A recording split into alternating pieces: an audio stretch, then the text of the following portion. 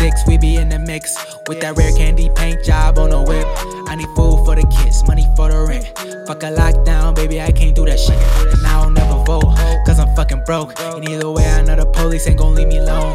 On a plane by to visit Glen Rock, need crypto, told me I should bring the Glock with me. So I packed up my piece and I'm sliding. Cause we might get caught up in a riot. Middle finger Trump, middle finger Biden. Fuck a left, fuck a right, is you riding? Know you love to see it, dudes rocking. Ain't no politics, baby, we just talking. From the birds to the bricks, we be in the mix with that rare candy paint job on the whip. Who you with? All right, welcome back, everyone. Rare Candy. Glenn's coming a little later. I got the confirmation. That's good. That'll be fun.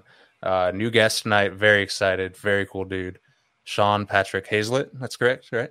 That's right. That's cool. right. Yeah. And I know you because you run a YouTube channel called Through a Glass Darkly, correct?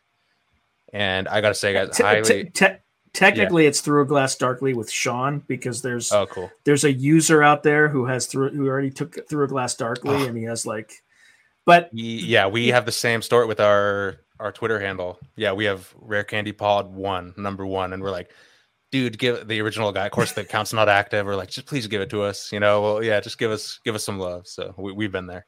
Yeah. I hope when they do this, like they're doing this handles thing on YouTube right now, I'm hoping they just give me Through a Glass Darkly, but I doubt it. I think there's that one guy, that one user who's got it. So yeah, so if you're looking for my channel, it's Through a Glass Darkly with Sean, but all the logos and all that stuff are just Through a Glass Darkly. Yeah. And it's got like the military font. I love that too for the guests. That's I don't know what that's called, or that's what I call Great it. Lakes. Great Lakes. Okay, yeah. Damn, that's cool. Is there a reason it's called that, or what's? I actually paid somebody like they were going to do it for me for like $20, and they put it together, and they did. If you look at the more recent episodes, you see those overlays and screens. Yeah, they did all that work, and I'm like, dude, this is like worth $200. It's not. I'm not gonna. I'll pay you $50 because you charged me $20. But like, he did a really good job. But that's the font that he found, and I'm like, this is kind of cool. So it fits. It works well. Yeah, I think it works well. I love it. Now your channel. Okay, so, and I know you're into you're also an author. You do some horror stuff. I want to check that out for sure. You're a finance executive. We don't need to go into it further than that, right? You have a military background, and so your channel, we're starting to do this remote viewing thing on Rare Candy. We're talking about it. We're doing it. It's a lot of fun. And we're doing the ARV with the NFL this year. We're going to keep that going. But I don't know how I got into your channel, but you interview all the ex-military guys that were into remote viewing back in the day, right? How did you get into that? So it's a sort of not a long story, but I put together nothing but time. an anthology called Weird World War III for Bain Publishing. Cool. And I had this idea. I don't know quite where it came from. I was trying to pitch a number of different anthology ideas to Bain. The first one was like the future of capitalism, and they're like, that doesn't fit with us. So yeah, I had this secondary idea. When you're pitching an anthology, you in order to, if you're not a proven editor yet, you have to do something that only you are capable of doing, like something that leverages your background in a unique way that there's no one else in the world who kind of fits that. And so the idea that I pitched was, as you know, I write some weird fiction, some horror fiction, science fiction, and some military science fiction. So I had that portion. I also have some experience with national security strategy and things like that. One of the degrees I have was a master's in public policy, and so I have some knowledge of that. And then I spent 5 years in the military in a unit called the 11th Armored Cavalry Regiment, which their sole job when I was there was to replicate a what we would call the OPFOR, the opposing forces, where we would run these massive conventional war games in the Mojave Desert at a place called Fort Irwin. It was the size of the state of Rhode Island, roughly 1,000 square miles of training area. And we would if you're familiar with like laser tag back in the day. Oh yeah. So it was like a souped up version of laser tag. So the tanks actually had these lasers, and each tank had sensors where if it was hit, so you could record like who you actually killed and things like that. Damn. So when I was there back in the late 90s, my job was to become an expert in Soviet doctrine and warfare. Soviet? So, yep. Okay. Yep. So it was after the end of the Cold War, but they still had, like, the Russians didn't change their doctrine all that much. It was the same doctrine. So I became an expert in it. Okay. So the combination of those things was my pitch, which was, what if the United States and the Soviet Union had fought a conventional version of World War III, and with some weird elements, right? And by weird elements, you're talking about like, I'm just making this up, but like a portal experiment in Montauk where some alien comes from a interdimensional being comes in and wreaks havoc. Like, how would that? Let's fucking go. Yeah. In fact, there was one author who wrote a story about remote influencing. Really? It was or like remote assassination, which I have no idea if that was ever explored. But he wrote a story, Eric James Stone, in the back of it. But anyway, without kind of going into too much detail, in the course of reviewing stories for that anthology, one of the authors wrote a story about Project Stargate. Right now, it wasn't really about Project Stargate. It was inspired by Project Stargate, but the story was actually not about remote viewing. And this often happens, as you know, like people confuse astral projection with remote viewing, and they're not. I don't know the how. same thing. Yeah, they're not even remotely, pun intended, close to the. There's an episode we did on the history of remote viewing, and it explains why that has happened. So I'll just say it on the show. Mm-hmm. There was a program that the INSCOM, which is I think the Intelligence and Security Command, looked at the Monroe Institute. Are you familiar with the Monroe Institute? Yes. It still exists today. Is it in Virginia? Or yeah. Okay. Yeah. And as part of this human potential program, like First Earth Battalion, all that stuff, they were looking at various ways to improve human potential, and it wasn't just kind of the so-called woo-woo stuff, right? It was a number of other things too, like performance enhancement drugs, things like that. I think according to David Morehouse, they even interviewed Tony Robbins at some point. Oh, right? Wow. It's about cool. Heightening human potential, right? Uh-huh. So one of the areas things they looked at was I think Joe McMonagle retired. He went over to the Monroe Institute, and they looked at potentially using astral projection. And there's a story, I don't know where I heard the story, about Dr. Doom. What's his name? They call him Dr. Doom now. He was part of the original remote viewing program. Ed Dames. Yeah. So Ed Dames apparently had tried it with one of his colleagues, and they had a target. They were supposed to kind of do astral projection.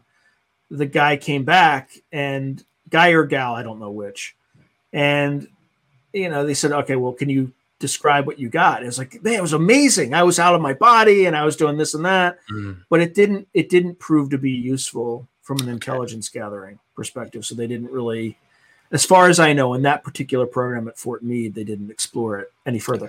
However, the reason it's confused with remote viewing is there was something called the Gateway program at the Monroe Institute that is sometimes confused based on some memo that some military intelligence officer wrote that confused the Gateway program with Project Stargate. Anyway, the story in that particular anthology was nominally based on Project Stargate, but it was like a story about astral projection, essentially. Yeah. But in editing the story, I do background research to make sure that people aren't making things up and that things are historically accurate. So I started reading about it, and I'm like, can I curse on this or do I need to keep it tame? Yes, yeah. All right, I'll try to keep it tame, but I'm reading this. I'm like, holy shit, they really did this. Yeah. So I started. There's a website on the CIA, or link on the CIA website, right, which has FOIA documents. It's called it's like 25 years of FOIA documents called CREST. And I started reading about this stuff, and I'm like, they actually did this. Like, this was a active military intelligence program that in the Army, at the very least, at Fort Meade, in Fort Meade, Maryland. And I learned about this book called Psychic Warrior by someone named David Morehouse. So I'm like, I got to read this. Mm-hmm. So I started reading it, and having had a background in combat arms, I was this is where it gets semi-interesting. I was assessed as a military intelligence officer, but branch detailed into armor. So what that means is the military intelligence branch loans you over to the armor branch for 4 years. You're for all intents and purposes an armor officer. So tanks, you learn how to fight with tanks and things like that. But to their credit, they sent me to the National Training Center, where I learned to fight like the Russians. And what you do as a military intelligence officer, right, is you have to understand how your enemy thinks and operates. So I became an expert in Russian doctrine and tactics for 4 years, which is why if you look at my YouTube channel, part of it is there's a geopolitical angle, which I've moved away a little bit from, because people kind of only want you to focus on one niche, right? They don't want to see this other stuff. But if you look at some of the early episodes, I predicted what Putin was going to do. Wow. Before he did it. Yeah. Right. And everybody's saying, oh, he's not going to invade. I'm like, no, he's absolutely going to invade. And this is how he's going to do it. He's going to, approach from these 3 axes, et cetera, et cetera. Wow. Okay.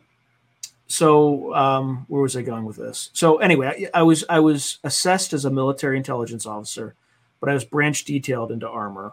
So I spent my entire time in the Army for, I was supposed to spend 4 years. The invasion of Iraq happened. They put all military intelligence officers on stop loss for a year, which means you can't leave. Okay. At first, my documents, in the system, it said I couldn't leave until 2031, because they didn't know how long this whole thing was going to last. That was in 2004 too. They're like 2031.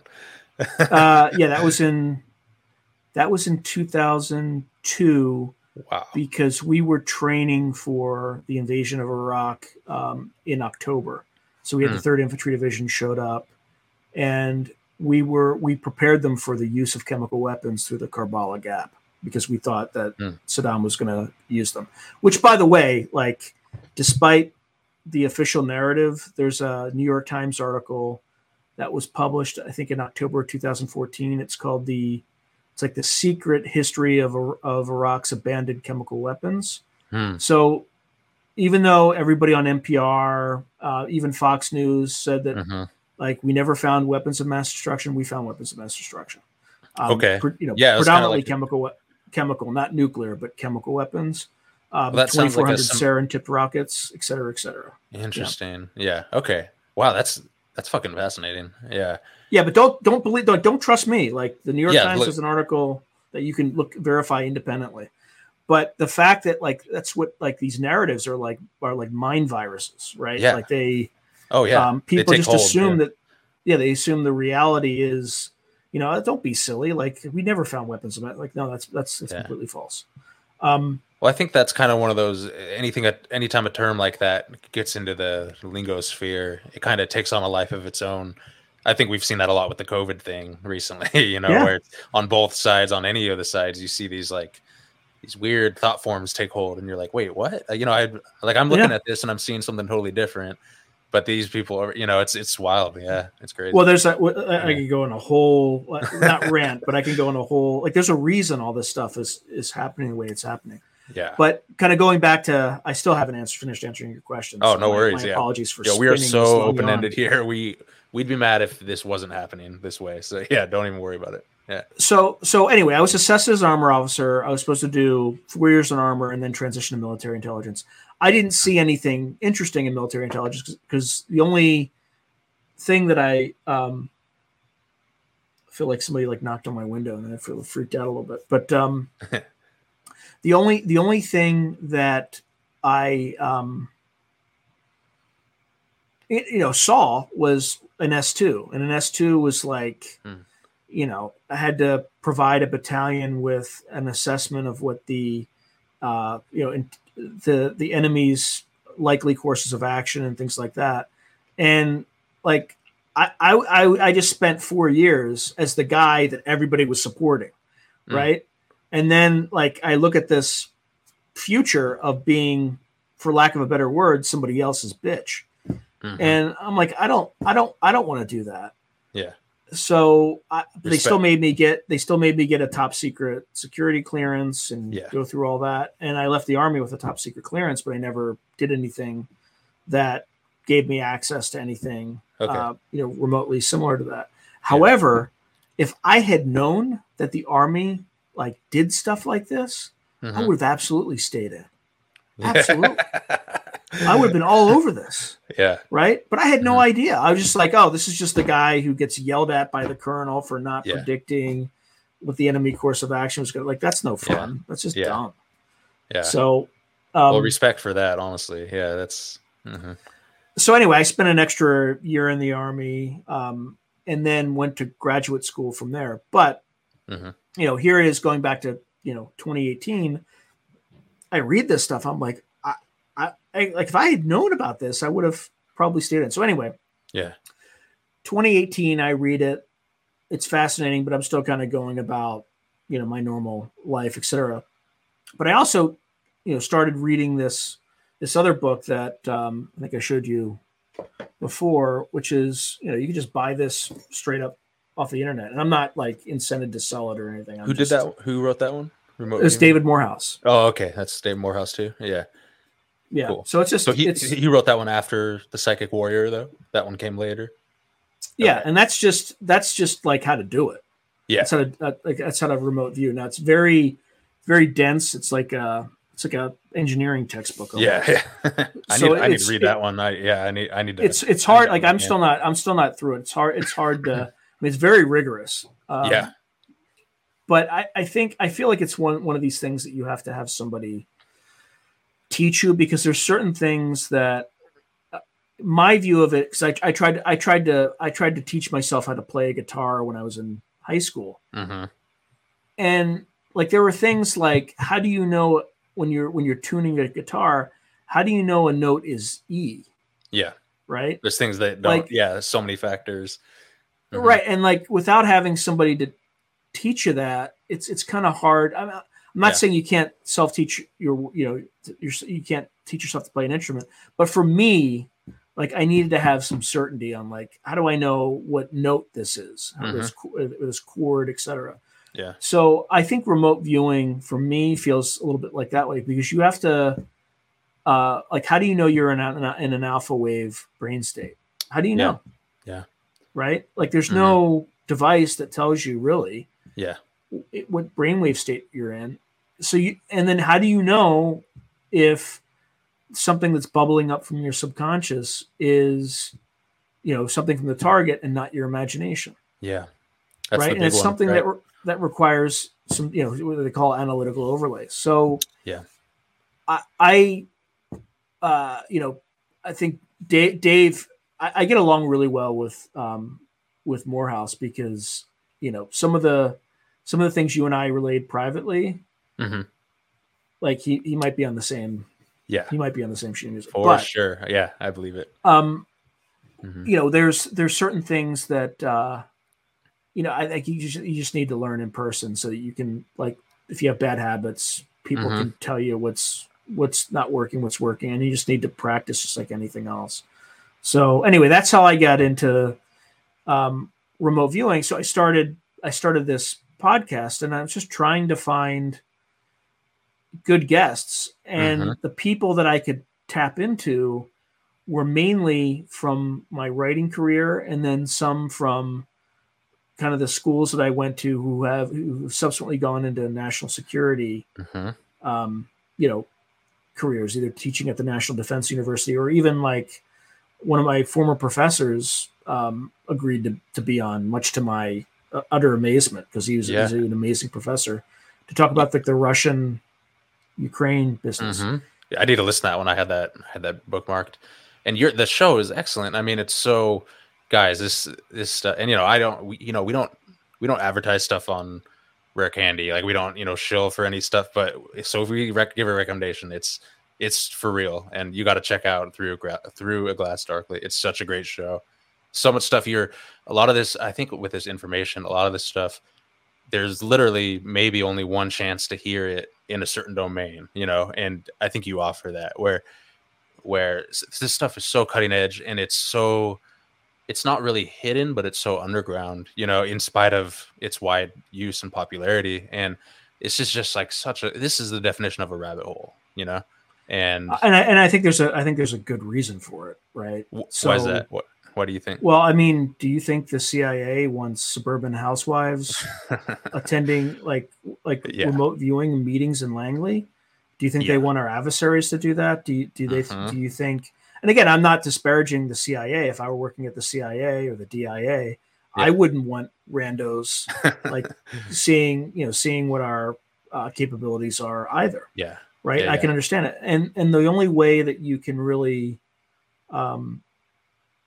discourage that is just, say, oh, it's woo woo. Like these people are nut jobs. They're crazy. Like if you look at the best example of that is The Men Who Stare at Goats. I'm so glad you brought that up. Yeah. And, right. Like it is like it is, in terms of like, it's a funny movie. It's a good movie from a technical standpoint. It's like a good plot. It's got what I mean? Yeah. It's got the stars, Yeah. But it is utterly designed to completely discredit that's right. the remote viewing program. Yeah. Right. Like, look at these silly people who, who like General Stubblebine, right? Mm-hmm. Like he was trying to walk through walls. It's completely and utterly ridiculous. Right. But, there's no effort to, engage on like, well, and he's deceased now, but what was behind that? Like, why did he think that was a human capability? And I don't know the answer to that. Yeah. Right. Could it be that there was, because you start to unearth some of these stories, like the Lynn Buchanan story, right? Where he had a psychokinetic event. Yeah. And you kind of ask him what it was. It was like, oh, like, I took it down. Well, what does that mean? Well, he was at NATO. I don't know if it was NATO headquarters, but he was at like a key communications node in Augsburg, Germany, that was meant to help coordinate, 12 different, I don't know, 12 different countries, but multiple countries in NATO, because there were 12 generals that showed up to this briefing where he was setting up this communication infrastructure. And, one of his colleagues screwed him, right? Because, wanted to make him look bad. And he growing up always had, you hear about people who report of like poltergeists where their like lights flicker and things like that. And there was actually a lot of like mediums in the like 1800s and things like that who were claiming to speak with the dead and things like that. And there was a woman, I think Blavatsky or something like that, Madame I'm screwing up her name, but she was like a Russian mystic, and she was saying something to the effect of, and by the way, this is Russell Targ's legacy. Like she came up with theopsony or something like that, and Russell Targ, for your audience who doesn't know, is one of the laser physicists who worked at SRI and came up with him and Hal Puthoff and Ingo Swann are kind of the forefathers of remote viewing. They're the ones that came up with the protocol, worked on the initial CIA contract. That was at 3 years. Stanford, right? The Stanford Research Institute, which is a private company that I believe is based in Palo Alto. Mm-hmm. So, they came up with those protocols. But anyway, what she was saying is like, those aren't poltergeists. Like, those are like, you're doing that. So he had sort of similar experiences when he was a kid, like lights would flicker and things like that when he, particularly when he would get angry. Yeah. So when this guy screwed him and publicly humiliated him in front of, because he was like, if the effect of push the go switch, like everything just like failed, right? Because like this guy screwed him. Wow. And as the sergeant was walking out, he said something to the effect of like, he just mouthed, "Gotcha," right? Yeah. So Lynn lost like just completely lost his temper, and it had the equivalent of, I don't want to be too. It was almost as if he had gotten so angry that he set off an EMP in that headquarters. So everything died, and it was out for days. It was one of those critical communications nodes that the length of time that they went down was subsequently classified because it was a critical vulnerability that NATO did not want to expose to the Soviets.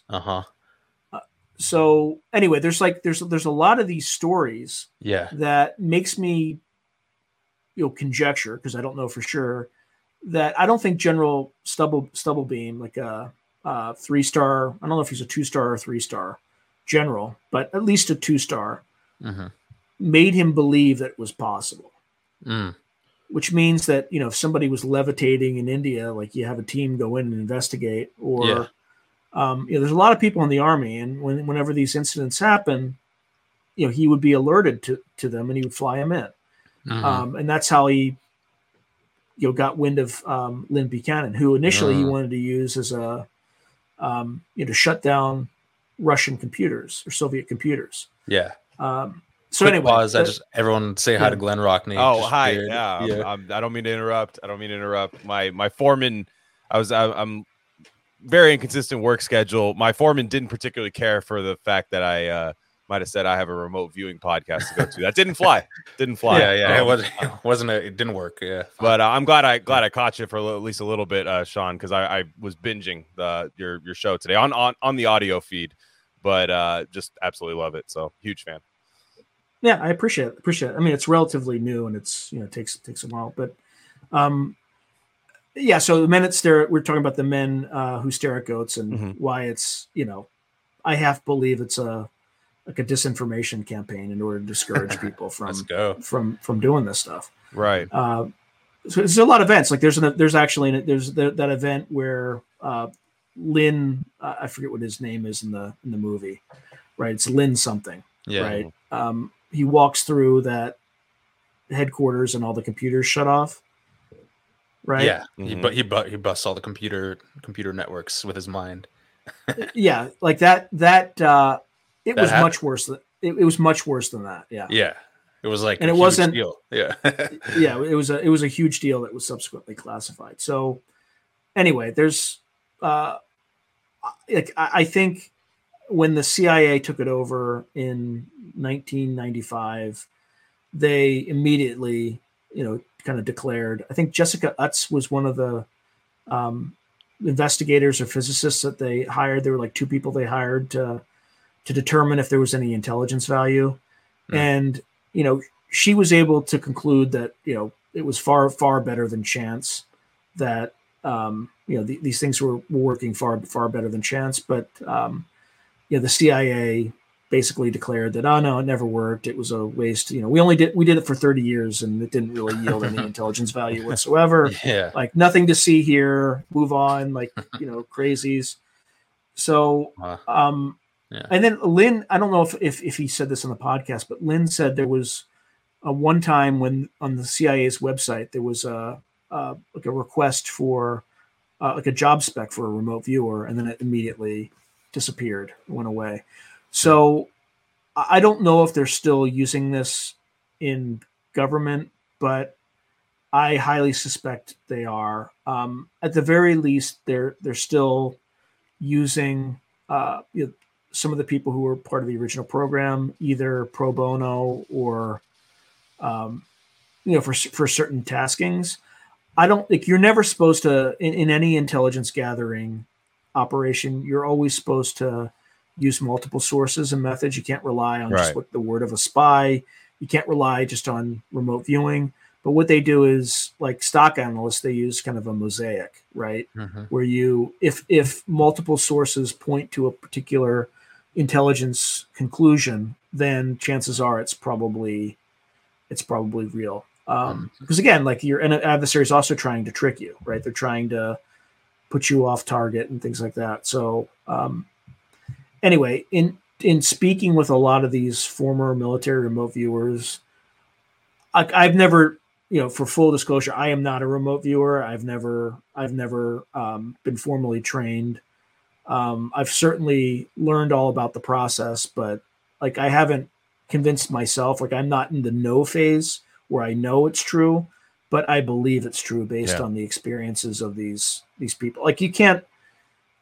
It is pretty difficult to just be handed an envelope and to have somebody reproduce something without any prompts other than an 8-digit number.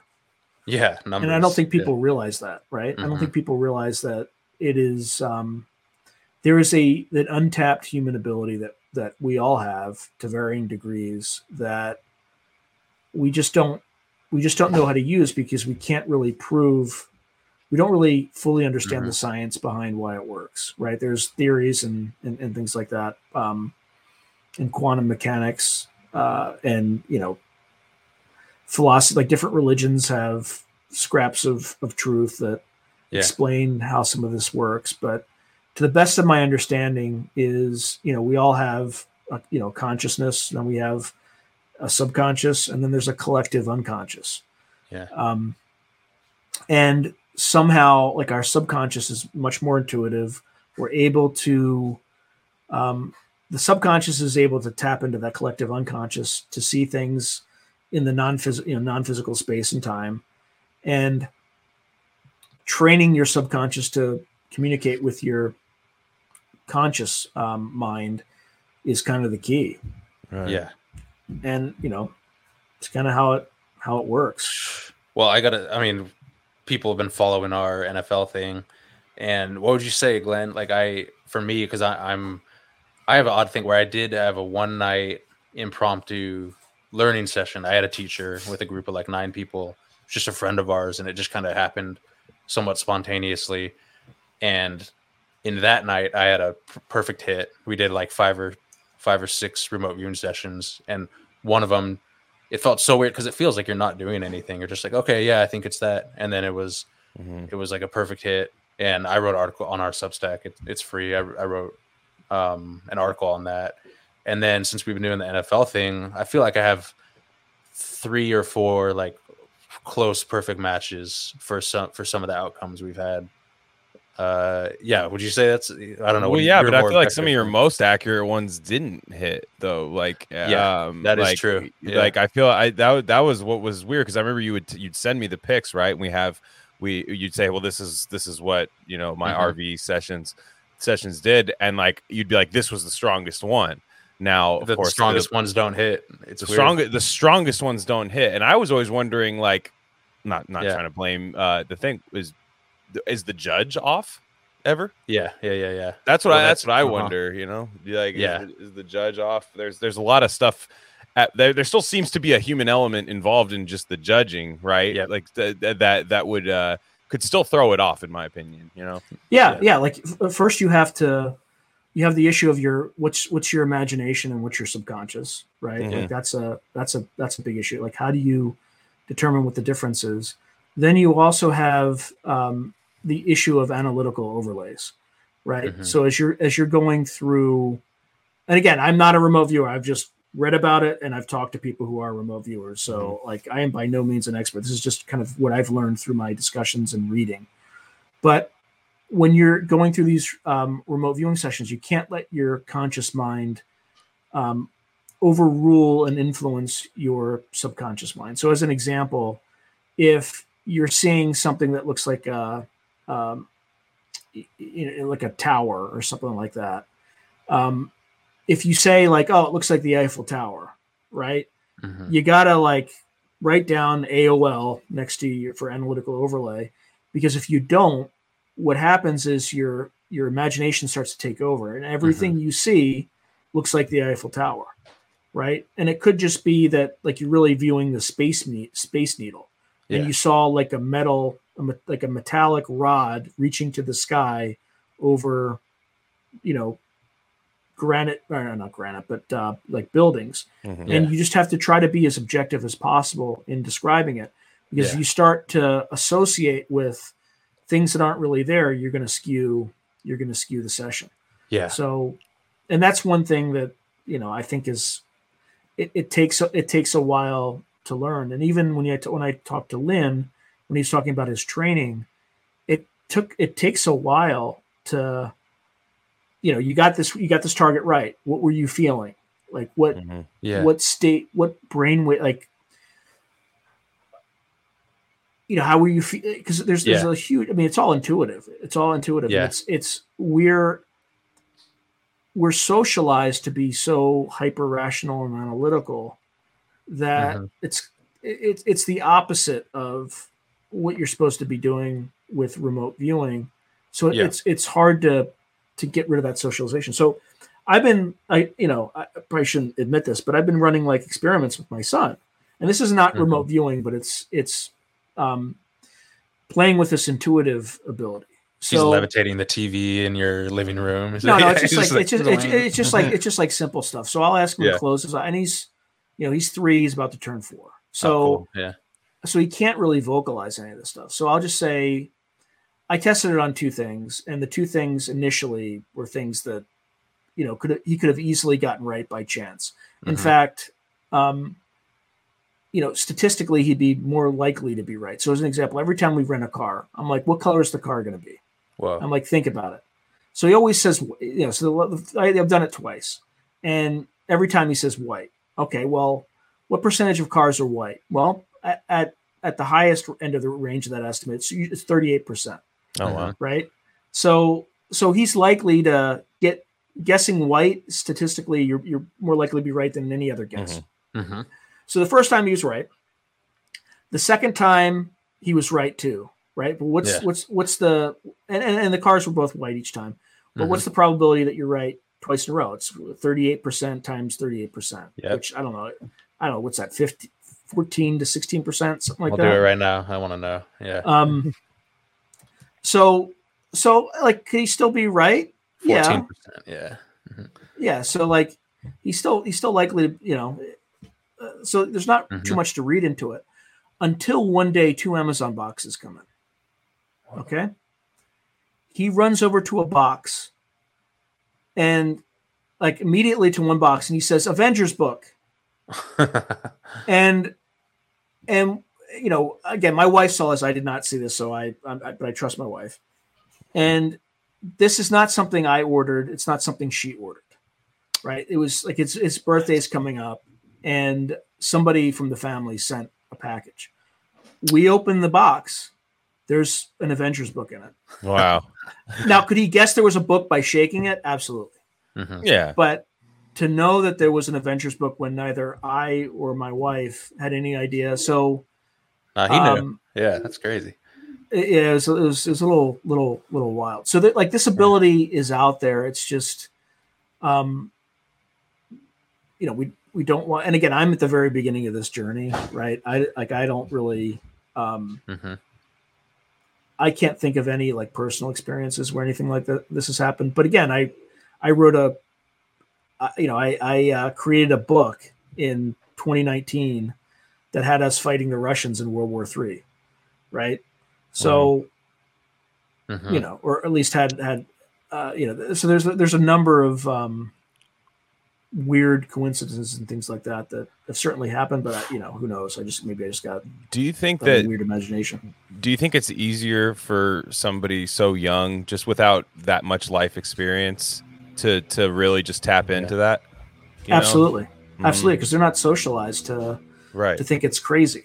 Right. Yeah, like I have preconceived notions about literally everything. You know what I mean? Like I'm kind of a pessimist. I disguise it as realism, but I'm kind of a pessimist, and I can tend to always predict something bad happening, when really I just kind of swing for the fences on it every time. Like, it's almost a hedge to where I could hopefully reverse psychology my way out of it. But like your son's not going to do that. Your son's 4 years old. He's got, just everything is an eye opener to him. So I do tend to see, you do tend to be shocked by children, the way they say, and just the way, like, whoa, how'd you know, like they can look at you and go, you're sad. Like I've had a kid look at me and go, you're sad.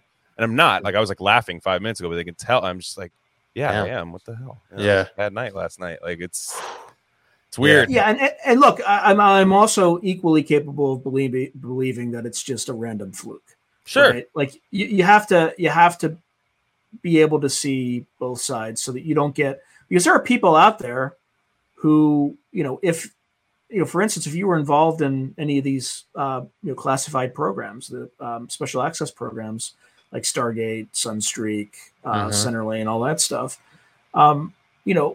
there are people who work for intelligence agencies whose job is to disseminate disinformation, right? And to discredit you and make you look like a clown, which is what, the men, like look at General Stubblebine in The Men Who Stare at Goats, the guy who's played by Lang, I forget his first name, but who's running through walls, right? Like, or running at walls and like knocking himself out and looking like an idiot, right? Like that's intentional, right? There's some documentaries on that. I think Dr. Morehouse was telling me there's one documentary this guy wanted to put him in, and he just said, "No, I don't think so."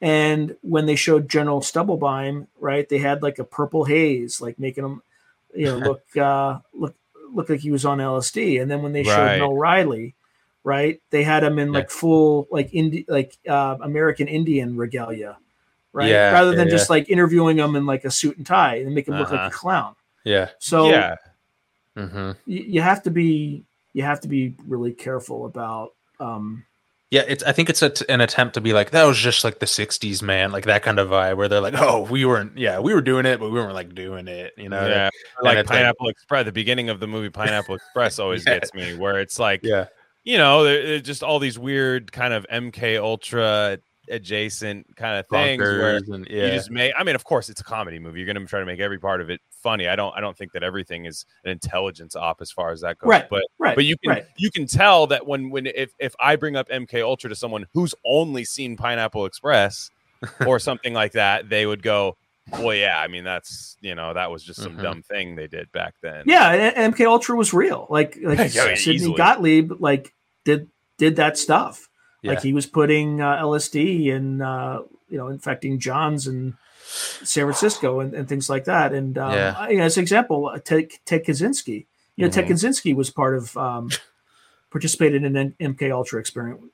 Yeah, they were like holding his hand through his whole life. Like, hey, come here, check this out. It was crazy. Yeah, they basically forced him to have almost a psychotic break when he was an undergrad at Harvard.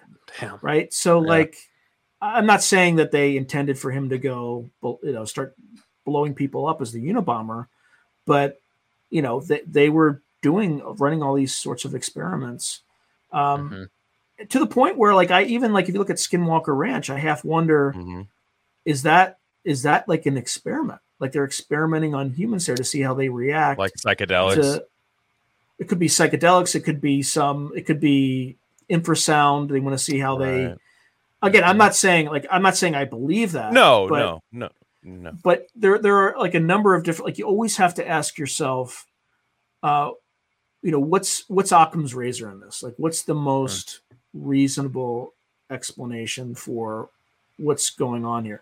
Now, could it be an area in the West that there's portal activity? Absolutely could be that. Well, there's no real explanation. The problem is there is no explanation, so we can tend to jump to anything, right? Like that we know of. Yeah, right? That's true. That we have access that we're privy to. Yeah, and exactly. Speaking of making stuff phony, how whack is the Skinwalker Ranch show? Do you guys watch that? It's like, what I've is never this? seen. It's so like I just saw the. I've been Jenny trying to get Travis on my show like forever. Oh, that'd be sick. But like, look, I need subscribers. It's tough. It's tough out here. Yeah, you get left on scene sometimes. It's sure. not great. Yeah, but no, I know the feeling. And I just obviously with like a military background and all that. Do you have like fellow people that you still keep in touch with? Do you like share some of the stuff that you know? And if so, do they look at you weird? Because military, I don't know if you guys talked about this before I got on here, so forgive me, but there's definitely, I meet a bunch of people that were in the service, and some guys are straight and narrow, just kind of, look, what I did was this. I served my country, and boom, boom, boom. Everything we did was this. And then some people are like, man, you don't know the half of it, you know? and do you kind of struggle with that with some of your fellow people from the service? Good question. I don't, but I am able to talk about things in a language that they understand. And I have, I've worked for serious, credible people, right? Mm-hmm. So I'm not going to say anything on the podcast about this, but like, look at who my thesis advisor, like, look what he did after he was my thesis advisor, right? So and again, I'm very careful. I try to be very careful with what I say and do, because the approach I think you have to take is just, I'm not like a wild-eyed believer. I don't say like aliens are real, man. Like, they're definitely real. Right. The way I approach it is, there are people who've had these experiences. Some of them are just schizophrenic. Some of them are, interested in garnering attention. But then there are some highly credible witnesses where things have happened. And then there's other things that just people cannot explain. So here's another. Have you guys ever done 23andMe, gotten your DNA test? Yeah, unfortunately, I tried it. Yeah. So I guess I don't want to violate HIPAA or anything like that, but what percentage was in other for you? Oh man, it was like 4 or 5% or something. Yeah. Have you ever asked yourself what that other was? I thought about it, but yeah, no, I have you ever asked 23andMe what that other was? No. Well, if you did, the answer is they don't know. That's based as fuck, dude. Yeah, I like so, it. Look, I'm not suggesting that what the answer to that is. I'm sure you can speculate, but there are still a ton of things that we can't explain. Like, there's a veneer of civilization where leaders have to pretend like they have all the answers. And at the end of the day, they're just monkeys like we are. They might be, either charismatic or psychopathic, right? Like most politicians are. Or they might be highly intelligent, right? Like, so people who complain about the deep state, thank God we have one, because if we didn't, we'd have these morons running around who are elected politicians who don't know what the hell they're doing.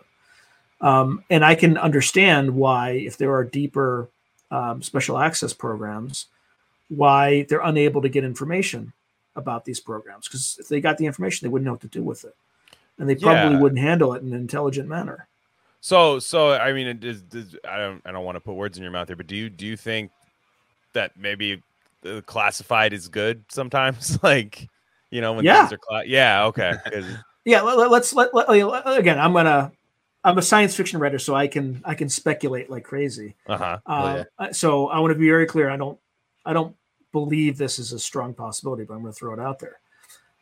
Let's say that. Let's take the weak hypothesis of alien or extraterrestrial contact. Let's say that something did crash in Roswell, right?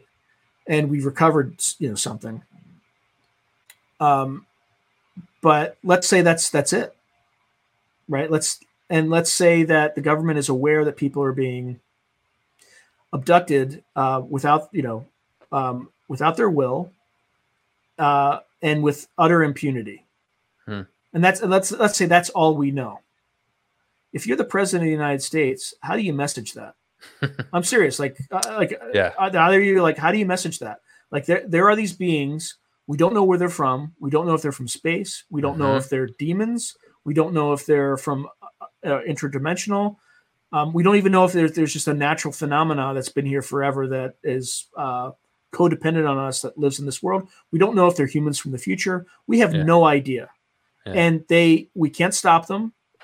That $700 billion defense budget that we're spending money on, there's nothing. They completely outclass us. They can do to us with impunity whatever they want. How would you explain that to the American people? Yeah, in a way that doesn't cause panic. Yeah, I mean, you'd almost have to go. I mean, I'm not. I know that was a little bit rhetorical, but you'd have to almost go theological. I feel like it's the end of times. Sorry, guys. That's funny. But again, it might. So that's like what I call the weak extraterrestrial hypothesis. Let's take the other extreme. Let's say, let's say, and again, a lot of this stuff is disinformation too, right?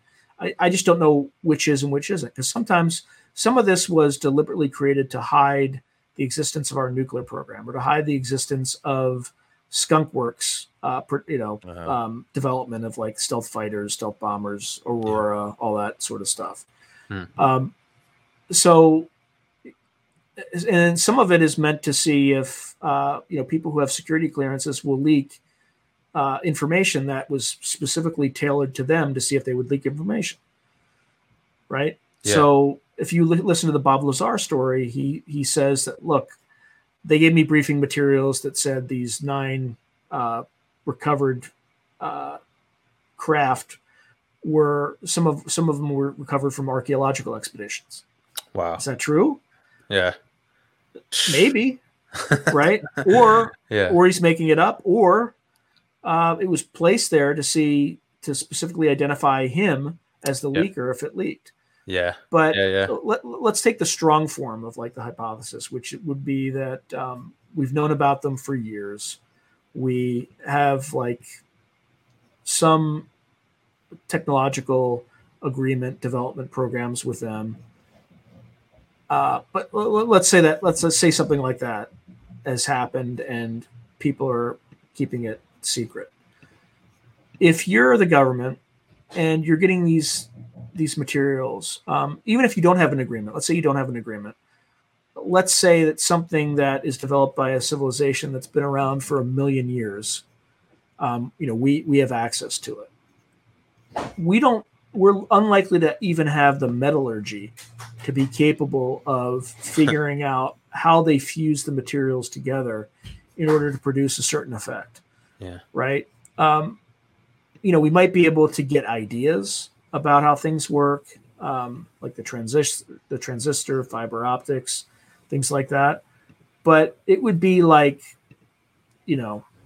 dropping an iPhone. It wouldn't even be like this, but it would be like in ancient Rome and having them try to figure out how to reverse engineer it. Right. And that's not even a fair comparison, because that was 2,000 years ago or 1,000 years, whatever, several thousand years ago. So, if you have that technology, the last thing you want to do is announce to the world that you have it, because then you announce to your adversaries that you have that material. Yeah.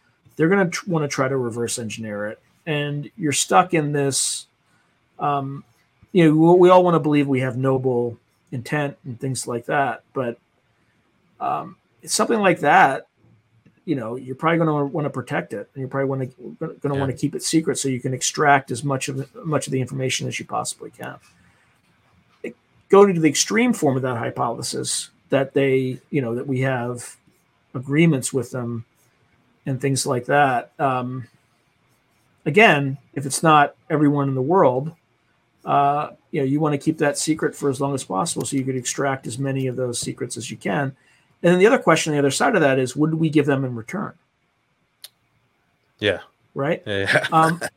Additionally, like, how do you keep it secret? Well, the way you keep it secret is you can't have the government do it because it's subject to FOIA requests. So you subcontract it to a bunch of different corporations. Well, who chose those corporations? Yeah. right? So if Lockheed Martin's getting all this free technology and their competitors, a slew of competitors have gone bankrupt over the decades, what happens when you release the fact that you shared this information with them, right?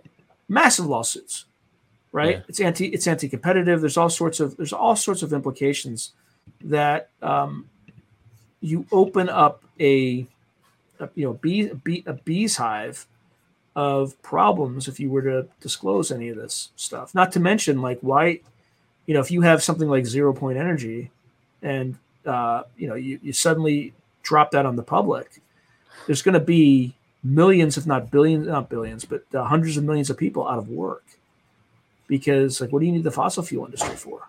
Yeah. Right. What do you need? Not only that, like, you kind of discourage science, right? Because you're going to stifle the ability of us just to figure things out.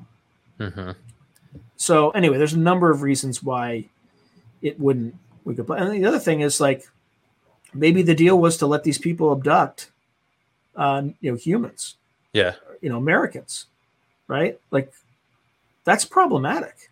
Yeah. Right. So anyway, there's a number of different reasons, but from my understanding, I would be shocked if we didn't have something. Yeah. Have you ever heard the Jackie Gleason story with Yeah, where was it Nixon? Nixon showed him something. So apparently, this, for anyone that hasn't heard this, Nixon and Jackie Gleason were friends in the 60s, I think, and like Nixon one night was like, "Hey, I got something to show you. Come here," and they like took a limo ride out to this base. I think it was in Florida, and so this is all coming from Jackie Gleason's wife, who basically said that he went with Nixon to this secret underground base. Apparently, got shown in like an alien body, a real alien body that they had found or something, or kept under glass. I don't know exactly, and it freaked out Jackie Gleason so much that he was never the same the rest of his life. Like, it was just like completely, like, literally never the same. So like, that's some real shit right there. Like, what happened there? What did you see?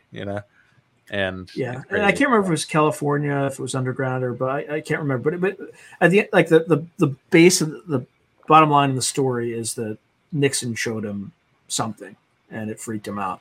Yeah. I don't know if that story's like, I don't know why Nixon would be that irresponsible. Yeah, right. But I can't prove it's not true. Right.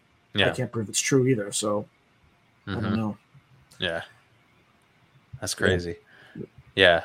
So where do you take this from here? Because we got into it at the same time. This RV stuff, kind of, like 2018. I think it was maybe a year later for me, 2019, and it's definitely changed me for sure. Where especially that first time I got a hit, and I was like, oh, this is real, and it's not like a huge effect. It's not like you're moving, like levitating shit with your mind or anything, but it's definitely, it gave me, I kind of always believed this stuff, my whole life, but it gave me an outlet to actually do it rigorously and consistently, and to actually build it, and it's easy and it's free, and it's just endlessly like entertaining. You just keep getting hits, and not every time you get one, but you get enough to where you're like, something's going on here, and I want to keep honing this and get to the bottom of it, And man, I love that Lynn interview. There's a lot of like cool our military RV guys, yeah, and like a lot of like, I don't know, a lot of them like I don't vibe with a lot of times, but Lynn is like the real deal, the OG, and he's understated too. Like, there's that man knows a lot of stuff, and he keeps it. By necessity, he has to keep some of it close to the vest because he's still bound by his security oath when he was in the military. Yeah. So, but there's like, even he's done a project, and also just standard non-disclosure agreements when he's done work for corporations. When totally. Look at the, try to see what's going to happen in the future and things like that. There was one remote viewing project he did. I don't know if it was one session, it's probably multiple sessions in 1998, which, so the results that he got were pretty disturbing. So I don't know. Yeah. And you got parts 2 and 3 coming out too. And I'm glad that we got part 1 before we recorded tonight. Yeah. Cause Glenn, you watched it. I did. Yeah. I watched and I found him great. Now the term he used that I was a little unclear on was the thing where he got angry and like where he felt like when people was it PK? PK. Yeah. Psychokinetics. Yeah. So, I mean, I've never heard of that at all. And is there anybody else that's reporting stuff like this too, or there might be, but I haven't heard anything. But can I just interject real quick? I just listened to a thing. Do you listen to New Thinking Aloud by that guy Jeffrey? Is it Jeffrey Mishlove? Mishlove. Yeah, and that's a great show, and it's funny. It's super like 80s new agey. Yeah, exactly. It's like that's the music. It's fucking rad. But there was some guy he interviewed, again, a super understated guy. I don't think he was a military guy, but he was into like PK with respect to like Vegas and dice throws and stuff like that, with doing it in groups. And I listened to, and I'm into like we're getting into the NFL stuff, and we're into that scene, and that whole thing. And so I was like, yeah, I want to listen to this. And so he did the first part, and he's talking all about how doing the Vegas odds and kind of you do it in groups, and it's all really positive. He's like, you got to be positive for this to work. You got to open your heart. You got to do all this stuff. And then the second one, the second part of the interview, he goes even deeper, and he's like, yes, we were doing these PK projects, the psychokinesis stuff. And he starts, and again, like I don't think this dude's making this shit up. Like I got a good meter for that kind of stuff, and he's talking about people like holding fluorescent light bulbs and getting them to glow for like anywhere from half a second to 3 seconds just with their mind, and I'm like, okay, like I could believe that. Like there's definitely, I could see a mechanism where that could happen, and it's kind of like the Egyptians had static electricity, but they couldn't harness it. So they're like shocking each other and doing the hair thing, but they didn't have like cables running around, right? That came a couple thousand years later or whatever. So I think something's there. And then he starts talking about spoon bending, right? And I'm like, come on, like what? Spoon, is that real? And then I like, what happened? Like, oh, he was saying he's like, yeah, I was super skeptical about it. And then I saw my neighbor do it next to me, in my group. And then I look back and my spoon's bent, and it's like, it happened, and I brought my own fucking spoon and all this stuff. So I'm like, okay, this dude could be making this up, but it's like, like if he's not, that's crazy. That's some. Well, that's what they call General Stubblebeam. They call him General Spoon Spender, Spoon Bender, because he would have these spoon bending parties. Like, look, a lot of these guys were, a little kooky. Like I wouldn't lead with that, but that's how he would find people who had.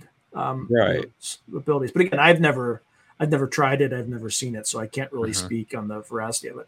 In terms of PK abilities, the only person I've ever spoken to who claimed that was Lynn. But given that he was in the remote viewing unit and actually demonstrated other things, I tend to believe him. The place to look is people who claim to have poltergeist sightings. Right, where they have flickering lights and things like that. It might not be a poltergeist. It might be them. Yeah. So, I don't know. Yeah, that almost seems like to me. If I were to say, like, because I don't know how you explain his story, because somebody made him really mad, like kind of like played a joke on him, I think, or something. And then it wasn't a joke. Like it was. Yeah. Imagine being in a room with 12 generals, right? And you like flip the switch and your like slides don't work. And then some guy walking out the door is just like, gotcha. Damn. Like you want to throttle that son of a bitch. Right. Wow. Exactly. So that happens. Now if I were to actually kind of put on my kind of sci-fi hat, if I were to say like, the only way that would make sense to me is if a bunch of other people had the exact same thing happen to them at that moment. and then having it cut like just there's a bunch of people that have PK, right? That are just, or at least can tap into that. And everything switches, this person's getting something to happen to them. A kid that might have it is having got his pants pulled down at school, all this other stuff happens at once. And then it just creates this weird force of energy that does that. It's like the only way that makes sense to me though, because, and we're talking about older computers too, right? I mean, so maybe it could just be bad, but like, I don't know. No, it was like it wasn't like the scene you saw with Lynn walking by those computers in the, where they just kind of went to the blue screen of death or whatever it was called. Like that's not what really happened. What really happened is like the lights, like everything went dead in a NATO communications node. Well, what's ironic is that set off his whole career too, is because the general was like, "Oh shit, you got some powers," right? That's the wild thing about that story. Yeah. And do like, to me, I almost wonder. That's also kind of a common trope too, is that whenever somebody has a special ability or something, there's always like a nefarious military guy that's been watching him since birth, right? Or has been tracking that. That seems to be the thing. Like, do you think like, can this be bred in people? Like, it almost seems like this could be like bred in some people, like, or almost like, harvest, or at least like bred to harvest out of people, like in a sense where like it just always seems to be military related, at least when you see in like movies and stuff, like it always. Well, I mean, the first thing that you would like, the military people, there's just obvious applications for that. Yeah. Right. Like, how do you use PK in a business? No. Right? Like you might be able to use it on light business, maybe. You might be able to use change it the slideshow with your mind. You're like, you don't even need to click your PowerPoint. Yeah. It's like it's not helpful. But like in the military, like if I could take out the Soviet communication system, back in the 80s when he was there, like that's a pretty reasonable application for that ability. Okay, so talk about because that's wanted to ask you about that, the remote influencing stuff, because he's always a little unclear about it, and I understand why, because it's classified and stuff. But what did you glean from the remote? So remote viewing is when you view a target. Remote influencing is when you influence a target, and of course that opens up a whole can of worms about ethics. And obviously, most things this is just my opinion in the universe, you want to do for good and for the positive, and if you do stuff for the negative, probably will come back at you at some point, So I don't know. What do you think about the remote influencing? So the way he explained it is, he's like, I wouldn't describe it. He's like, it was called remote influencing, but it's more like remote persuasion, right? So it's like you're interrogating somebody on a subconscious level. So their subconscious can resist, but it's like, it would be like you nagging your wife for 200 days. Right. And eventually she finally just breaks down and said, fine. Right. I'll fine. You have, or you subtly like pick at something he said it's very like, it's not something you can just do overnight. Like you have to pick at that person for a very, very, very long period of time and effectively persuade them. He called it more like it's remote persuasion, right? You can't make anybody do something they don't want to do. Yeah. Right. But you can persuade them of your point of view. It would just be like persuading them in real life. You're just doing it on a subconscious level. Yeah. Yeah. And I can see it in a sense, like, and maybe it's not related to this, but not to get graphic or anything, but like, it's like if you were to watch somebody vomit and then you become nauseous, you're not sick. You know what I mean? You're not sick, but you watched that person do that.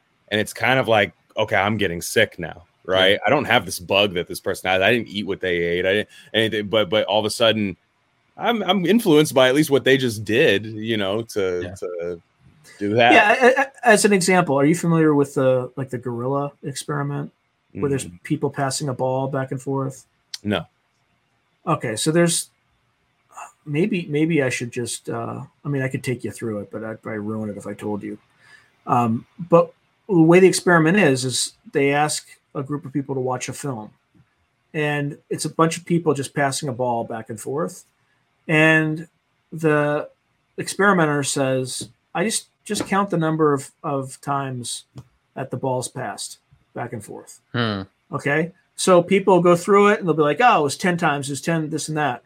and they'll say like, did you see something when you did it?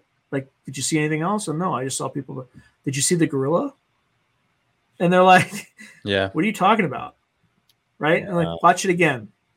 And if you watch it again, there's like this gorilla. He's just like, hey, what's up? He's just walking through like as they're passing the ball. And because you're focused, Right. your focus is distracted on the ball, you don't see him. Like you literally don't see the gorilla until you're and it's not like he's hiding. No. He just casually walks through the thing. So Yeah. there's probably an element of that. Totally. involved as well. I actually, I'm not gonna lie. I kind of believe in remote influencing, even maybe more than remote viewing, as far as like how anybody can. I mean, at the end of the day, I've been around places where I'll go, man, it's kind of cold today, isn't it? You know, and I'm not, and the person's not particularly cold. And all of a sudden, they put on a sweatshirt. You know, it's like it's this weird concept where is that remote influence? Probably not. It's probably just something else. But I see that it's influencing. It's just not remote influence. Right. It's not remote, but I can see. I can just see the you know, I can see that being because like even remote viewing, like what Sai has been doing is at the end of the day, he's still picking between two binary outcomes, right? To where like it is, we don't have a control. We kind of do. I kind of play as the control a little bit too, as with my picks, but they're, you know, we don't have that. So I mean, it's one guy doing one thing. It's one guy doing one thing. He could easily just have a NFL pick record of just 52%. I mean, it's happened. That many people do. I mean, it could happen. So it is tough to put that. But now, could he speak some of these? Could this be spoken into existence? Some of the stuff, I don't know. I don't know if we believe in speaking into existence. I don't know if you can or if that's true or not. But I think I think the way that actually the military, not just using Lim as a reference, right? As a reference, right? He always said we don't send the troops in just off of my word, off the remote viewer. That's like the cardinal sin. But if everything lines up, and even he is kind of like, yeah, no, this is his picking does that. Then I think you kind of have to have a network, right? I guess is what I'm getting at. It has to create like a network for this to work. I think. Yeah, like if you want it to be really accurate, you want to have. I mean, ideally, if you live in an ideal world, you want to have 30 or more remote viewers, so you have a statistically significant number. Yeah. And then you take all of their, you know, if you send them to a target, you take all of their answers, particularly a target that you can't verify, right? So if you look at the open search outward stuff that they used to do for shits and giggles, right, where they would just send somebody to a quadrant, like a sub-quadrant in a random galaxy, and say, you know, look for, you know, what do you see? And they would report alien civilizations, stuff like that. Like, could you prove that those alien civilizations were there? No. But if you send 30 people there that don't talk to each other and they're all reporting the same thing, right? Yeah. There might be some validity to that. So, and they've done a lot of that sort of stuff, and we won't know until, you know, maybe 100 years from now if any of that stuff was accurate. Yeah. Well, and I just think the point of it to tell people who might just kind of be looking at us, side-eyeing us a little bit, or any of that. To me, it's like there are people with way more security clearances that put more stock into this stuff, you know, like, and that's confirmed, right? There's even a satirical movie made about it. There's so much more. There's a lot of people who believe in remote viewing, at least being as a reference point for something. So that's where I remember when Sai was originally telling me about this, I was like, you know, okay, sure. But then when you start hearing about, like, no, it's not new, right? Yeah. It's new to us, not new to this. That's when my ears perked up, because it's like, I mean, it was developed by a psychic and 2 laser physicists, right? Like with PhDs, right? Like, and they did like a 3-year scientific study where they used statistics to show whether or not it was better than chance, and it was. And there's a lot of other stuff too. Like there was Princeton had like a something called PAIR, right? The paranormal. What did that stand for? It's like the paranormal X something and anomalic and extrasensory research or something. Yeah. and they had that for they like did like 30 global years. consciousness study, like anomalies and like Princeton a number generator for Engineering global events. anomalies research lab. Yeah. Yeah. Mm-hmm. Yeah. And They had I that think for the like thing- 30 years. And that's the thing. I think the thing people don't understand about like the mathematics of this is how you can have like an effect can be rather small, but extremely reliable and provable. So like the 55% thing that gets thrown around by like gamblers or whatever, you know, if you hit 55% over thousands and thousands and thousands of trials, that's not chance. That's something more than chance. You know? I mean, it depends And on what the base probability is, right? If you're flipping coins, it's it's not it's 50% chance you're going to be right, Yeah. But if you're right, if you do 32 coin flips, Mm-hmm. right, and you call heads every time, and it's heads every time, Yeah. that's I don't want to do the math, but the chance of you doing that is one is 0.5 to the 32nd power. Yeah. Right. Mm-hmm. So it's one in an extremely massive number. It's not chance. So it depends on what the probability is. But for you to just get a random set of numbers and you start describing the physical characteristics of some random target, and you draw a sketch of it, and it's reasonably accurate, like there's something to that. Yeah.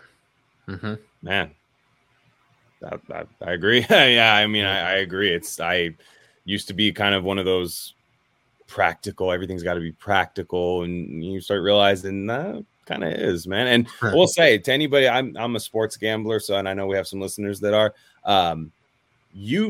every sports gambler's had some weird, inexplicable moment. Yeah. Where you're like, this is an outcome that could have never happened. Uh-huh. Right. In fact, in my opinion, there could have been a PK moment in the 2012 Super Bowl or 2013 Super Bowl where the lights went out in the Superdome.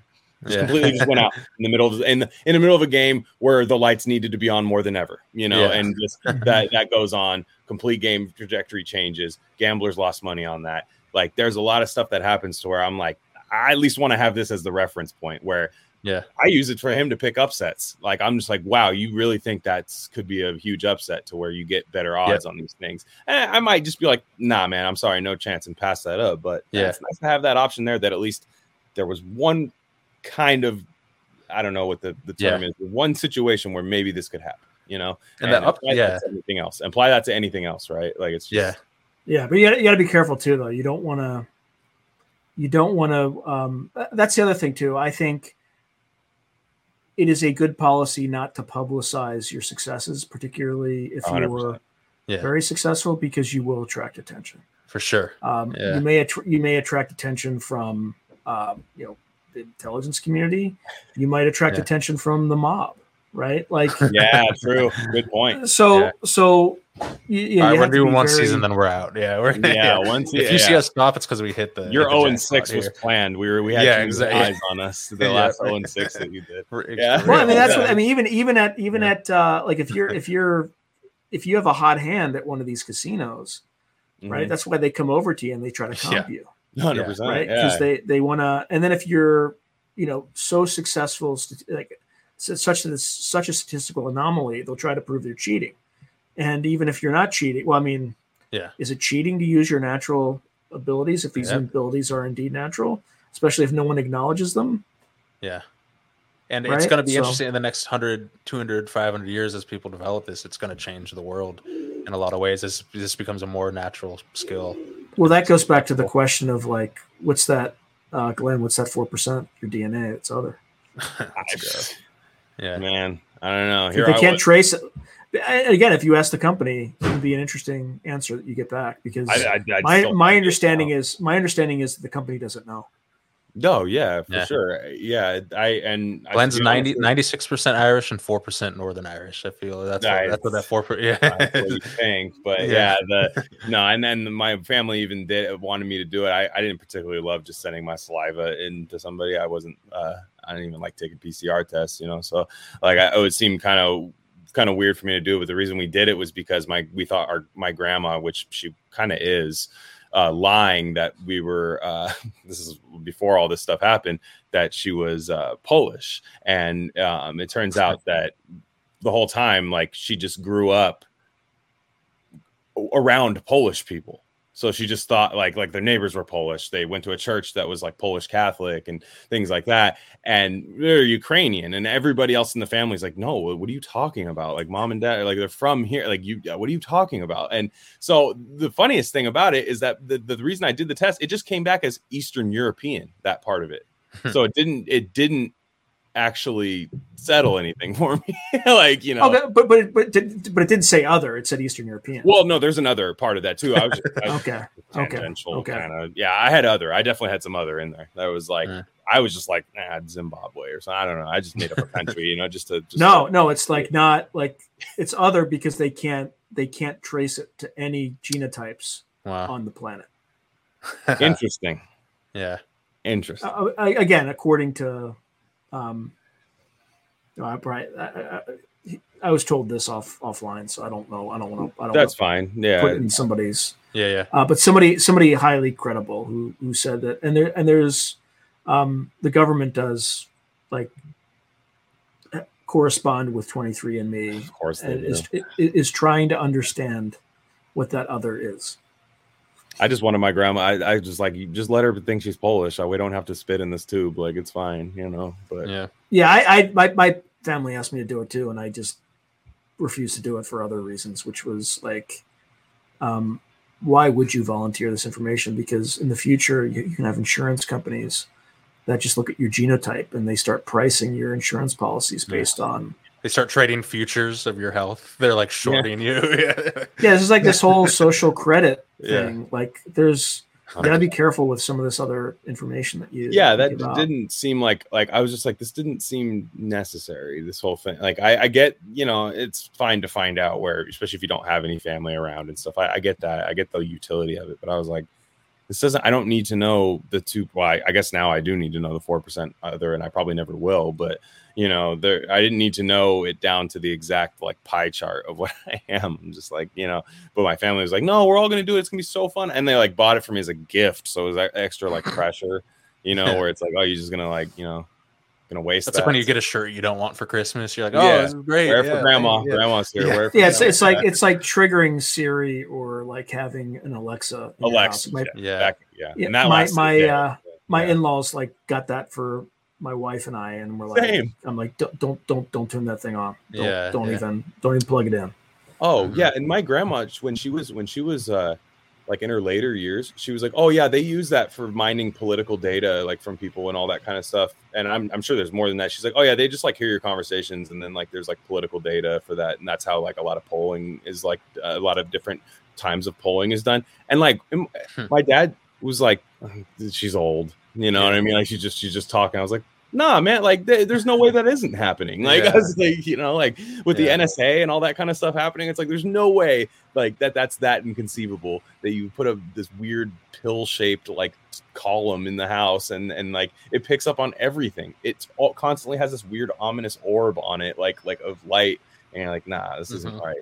Yeah. So. Yeah, but they only act on like the information that you sure request, right? Yeah, it's I have a friend who was a Amazon employee and also an Apple employee, and he worked on that area of both businesses.